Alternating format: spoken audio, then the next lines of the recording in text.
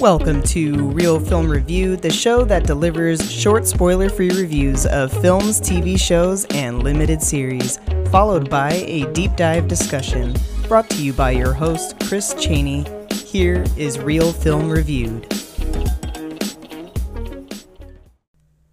Welcome back, everyone. This episode, Real Film Reviewed The Guilty. Slightly newer film available on Netflix. It was actually released in theaters and on Netflix on September 1st of this year. That's interesting. I didn't know Netflix was showing theater movies, but knowing that, this film may be an example of it's better to be seen on Netflix as opposed to HBO Max, Peacock, or Paramount Plus's available theater movies. I'm betting independent films released in theaters is what Netflix is able to show. In this remake, Jake Gyllenhaal plays a disgraced and demoted LAPD cop who is now working as a 911 operator, and he receives a call from an abducted woman. On paper, this looks good. Out loud, this sounds good. However, on screen, this version was very poorly executed. The trailer looked as though it mimicked The Caller, Halle Berry's semi-hit thriller a few years ago, but there was obviously a different story here. What I didn't like was the unrealistic situations. You'll see what I mean if you watch or if you listen to the discussion later, but there were scenes with Jake that were just absurd, to quote a friend of mine. The mystery of the story was so poorly organized that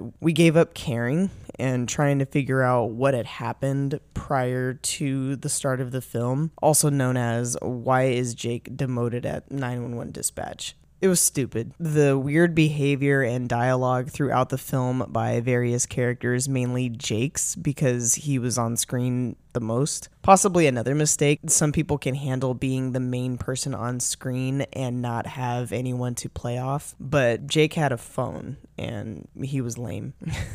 Jake Gyllenhaal takes up the majority of the screen time as far as the cast goes. As I mentioned, there were some other notable appearances by Peter Sarsgaard, Christine Vidal, Ethan Hawke, and Paul Dano. I honestly feel Peter was in this just because he's Jake Gyllenhaal's brother-in-law.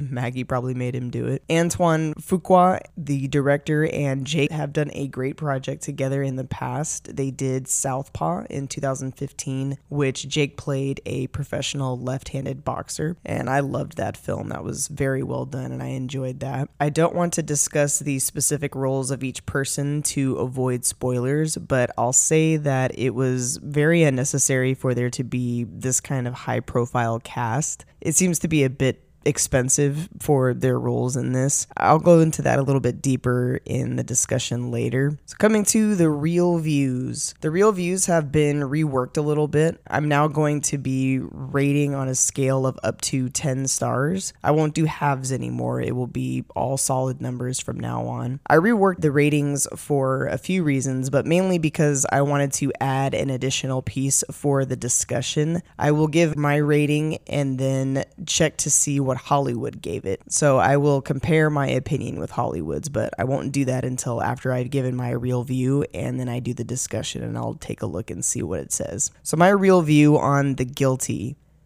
5 out of 10 stars. The story may have been better in the original. In fact, I've been told that, and it does sound like a great story, but this film particularly did not display that at all. It was a scattered mess, delivering pieces of information in between random rants Jake had as an active police officer, and frankly, it made him look insane. There was a lot going on in it, and they didn't really do a very good job of giving us a reason why we should care, and also delivered the story in piece form and then gave us a crumb at the end. So it wasn't really a full delivery. And the technical aspects. The Guilty is rated R and has a runtime of 1 hour and 30 minutes. It was directed by R.2021, starring Jake Gyllenhaal, Riley Coe, Peter Sarsgaard, Christine Vidal, Ethan Hawke, and Paul Dano. It is viewable on Netflix, and it is no longer in the theaters. Alright, here is the spoiler alert warning. Those new to Real Film Reviewed, after this point I will discuss this review further, potentially and likely revealing spoilers. Thank you for listening to the spoiler-free review. I'll be back after a word about my sponsors. Welcome back, everyone. Let's dive into the Real View Hollywood comparison. The Real View was 5 out of 10 stars, and Hollywood said 6.3 out of 10. Not bad.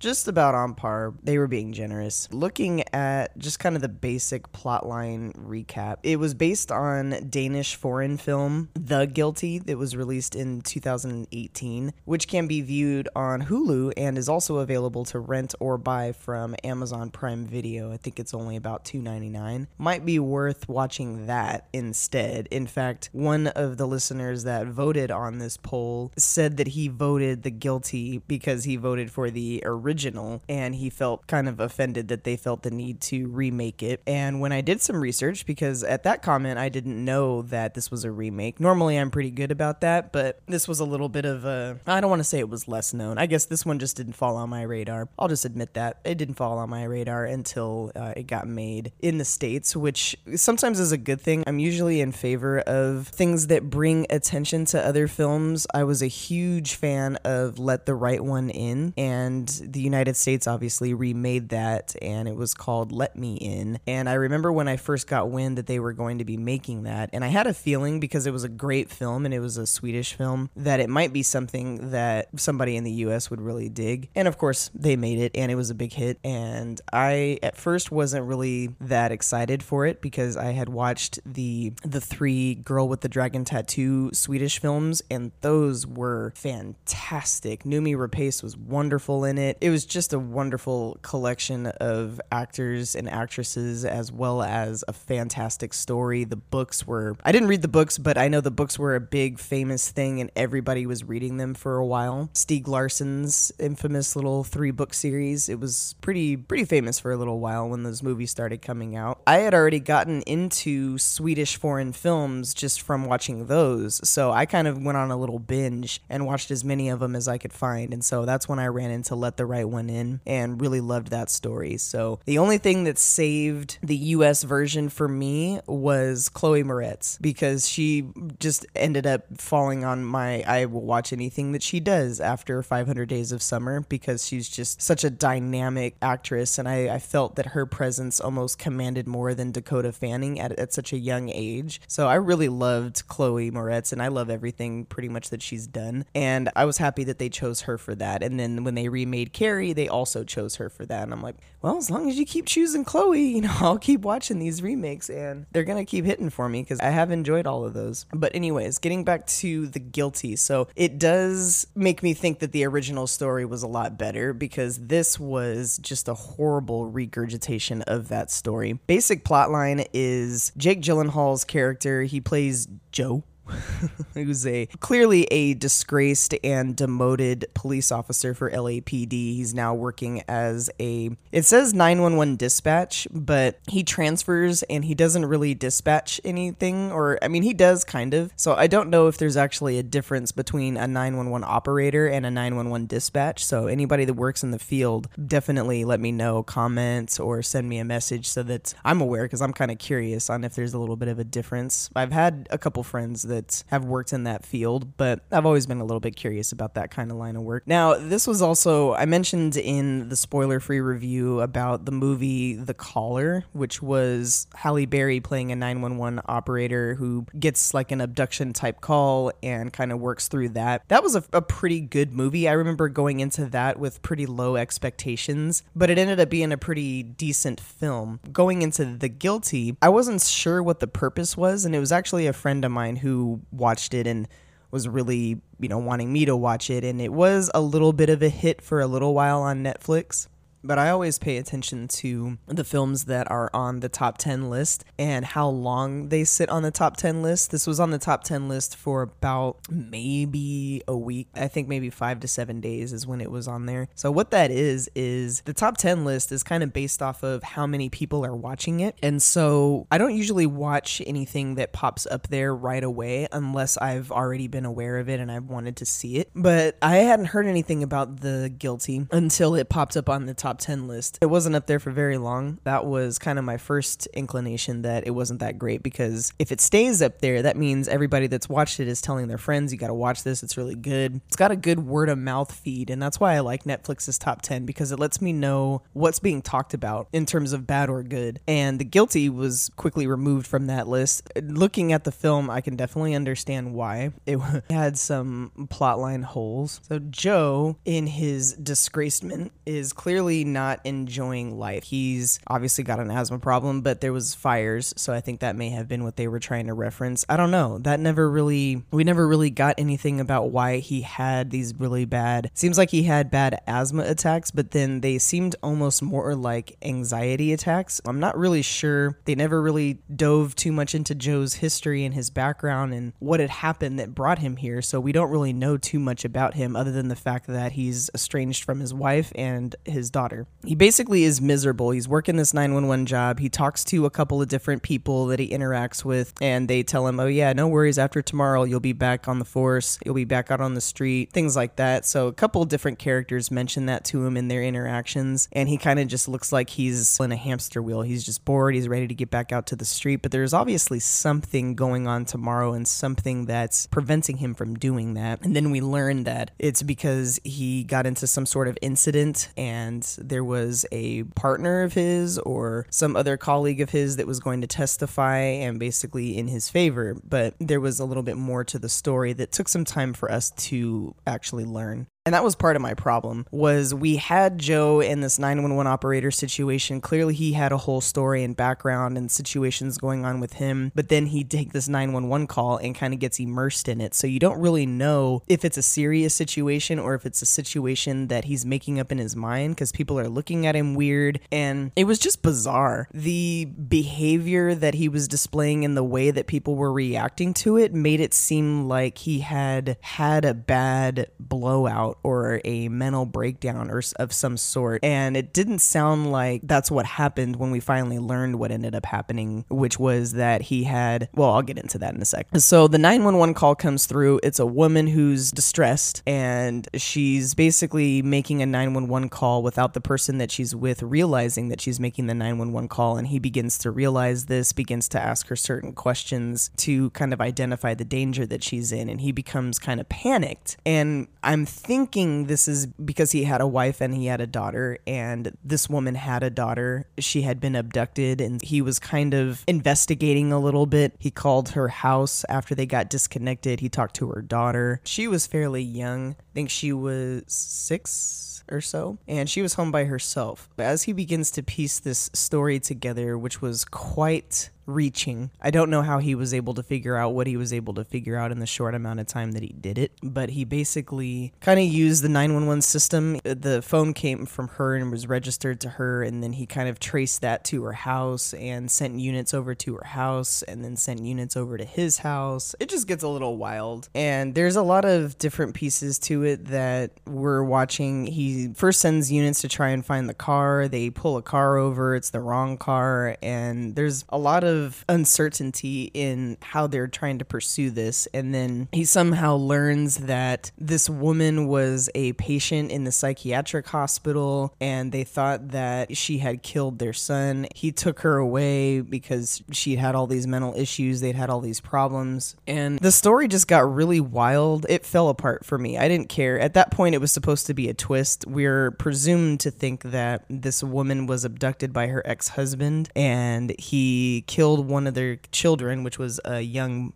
boy, which is a baby, and they had a 6-year-old daughter, and he left them in the house and took her, and they were out driving somewhere. She pulls the emergency brake and then ends up wandering around on the freeway overpass. And then Jake Gyllenhaal pleads with her to come down off of the overpass, and then admits that he killed a 19-year-old boy because he was angry. He had done something bad, and so it was kind of like a retaliation thing. And that's it. He gets a call later that she came down over the overpass. She was okay. I guess after he had admitted all of that to her, they were talking about the young son and stating that he was in the hospital, that he was recovering, and he was kind of shocked. He was like, what? And she's like, yeah, he's okay. And so he thought he had been killed, but he was actually ended up being okay. So that's the other part. We don't know how long this baby was bleeding or where he was bleeding. When he learned what had happened, the mother, the woman that he was speaking to, Emily, as he was speaking to her, she's the one that states that he had snakes in his stomach and she took him out. So we don't know what she did. She took a knife and stabbed him. We don't know. That was never said. We never saw anything. And I think the reason why we didn't see any of the action was kind of to put the audience in the same type of box that Jake Gyllenhaal was in by being in 911 dispatch, but being a police officer previously out on the street and being unable to respond. If that was the message, they failed at it because it was so bad we didn't care about any of the action that was going on. It took me 2 times to watch this movie. The first time I thought I had fallen asleep, but that's not what ended up happening. I stopped paying attention at about the same point that I stopped paying attention at this one, and I had to stop and go back. And then when I did go back, I was like, nope, I didn't miss anything. It's just bad. I continued watching it, and I was kind of going back and forth, just like looking down at my phone and looking back at the screen, following the action. It was wild and stupid. Really, really stupid. I don't think I've ever seen a film with such a great concept be executed so dumb. It just didn't make any sense, and I couldn't tell if it was shot stupid or if it was edited or cut together poorly. Whatever jumbled up mess it was supposed to be, they cut out pretty much everything that made it make any kind of sense. Jake Gyllenhaal kind of is a hit or miss for me. I don't like him in everything. He has to really play the right role for me. Southpaw was probably a really good example. I just don't find him to be a great actor. I don't find him to be a versatile actor. Jarhead was okay, but because I'm a military person, I try to avoid commenting about military movies because I definitely have a very biased opinion. Getting back to The Guilty, I don't really have too much that I liked about it other than what I've mentioned, which is the storyline appears to be good. It sounds interesting. I just didn't like the direction that it took. It was a little bit weird. It was weird with the whole twist. I think you need to be invested in a story a little bit before a twist will properly land. And as I mentioned, we didn't really care very much about Joe. We didn't know enough about him, and we didn't really know that much about Emily either. So when we found out that she was actually nuts, you almost get angry at the husband for how weird he decided to be with that situation. And I think even Joe calls out, well, why didn't you call the police? This is what we're trying to do, is try and help you. And it's just, I don't know what the husband was trying to even do. And it wasn't made clear what he was trying to do. He never says what he's trying to do. And it's an odd story, and it doesn't give you anything, and it doesn't explain anything either. And by the time you're done, you're kind of pissed that you wasted the time to watch it, because never have you been more aware that this was a movie you were watching. It was like, okay, is this gonna get good at any point? Nope, no moments that I can think of that I was engaged at any point. Didn't capture me, didn't hold me, nothing. And then they ended the movie with some blundering twist. And I'm actually glad I had this experience, because I've never seen a twist that didn't work. I've seen twists that piss people off, but not twists that just didn't work because the rest of the story was shit. Let's get into some did you know about the film. Not too many things with this. We learned pretty much this movie just has a lot of history. The makers of the film knew each other, and that's kind of another reason why I felt like they made this. I think they liked the script, and they probably liked the Danish movie, and they thought that they could match that, and they got a good group of people together, but it didn't work. So this film was actually shot in 11 days during October of last year due to the COVID pandemic, and knowing that little fact, it shows. It It felt like this movie was filmed in a very short amount of time. It had to be two things: filmed in a short amount of time or cut together horribly, means bad editing. I'll have to look back at the editor and the work that the editor has done, but knowing that it was shot in 11 days, that kind of helps me understand a little bit better. Probably slightly low budget. And the director, R.2021, tested positive for COVID just before filming started, so he directed the majority of the scenes from a van with monitors inside instead of on the soundstage with the actors. That is another big piece to explain why so much of this didn't feel real. And that was my issue with it, was where's the movie? It was just a bunch of filming and a bunch of scenes cut together, and there was just no feeling behind it. And that's kind of a big thing when you're a director. A lot of people say that directors are like coaches, and that's very important. They're kind of more like a particular kind of coach that needs to be close to the action. There's football, where you've got a coach up in the box that's seeing the whole overview of the field, and then you've got the coaches and the coordinators that are down actually on the field and getting that on-field perspective. There's two different perspectives that you're getting and two different ways that you're coaching and able to see things from those two different views. It is very important when you are directing a film for you to be up in your actor's face. You need to be down there with the action so that you can feel how everything is hitting. And if it's hitting you wrong and it's not coming together, that's where your artistic side comes in, and you can move people and stop it from where it's going and what it's doing and change the atmosphere, change the energy, change the physiology of the project so that your actors feel something. I don't know. I've never understood why directors don't just cut the movie, smack Jake across the face, and make sure that he's awake and alive. Like, can you give me something other than your blank fucking staring and your little dragging back and forth between the scenes and your little puppy dog stare? It's not enough for me. And I'm tired of Jake Gyllenhaal being this presumed powerhouse and this famed name when he does movies like this. And it's just like, okay, well, perfect example of pretty much half of the movies that I've seen him in where he displays zero emotion and zero connection with the character that he's playing. And he literally just looks like, okay, this is Jake Gyllenhaal playing a role. So glad he wasn't Spider-Man. Everybody said that Tobey Maguire and him were so close. I think they said that they asked Jake Gyllenhaal to play Spider-Man or read for him, and he said that he didn't want to because he didn't want to get stuck in that kind of role. And I'm like, that probably would have been a little better for your image, but I don't think I could have seen him in that role. Any motionless Spider-Man, no, wouldn't have worked. Thank you all for tuning in and checking out this episode. I know that it was a little bit of a dry movie and it got some pretty bad reviews, so thank you for listening and catching that little piece. I hope you enjoyed not necessarily the new format, but the new added pieces to the content. I'll be doing that every episode, comparing my review to Hollywood's rating and then also giving you a little bit of unknown facts about the film. Thanks for listening, everyone. I'll catch you next time.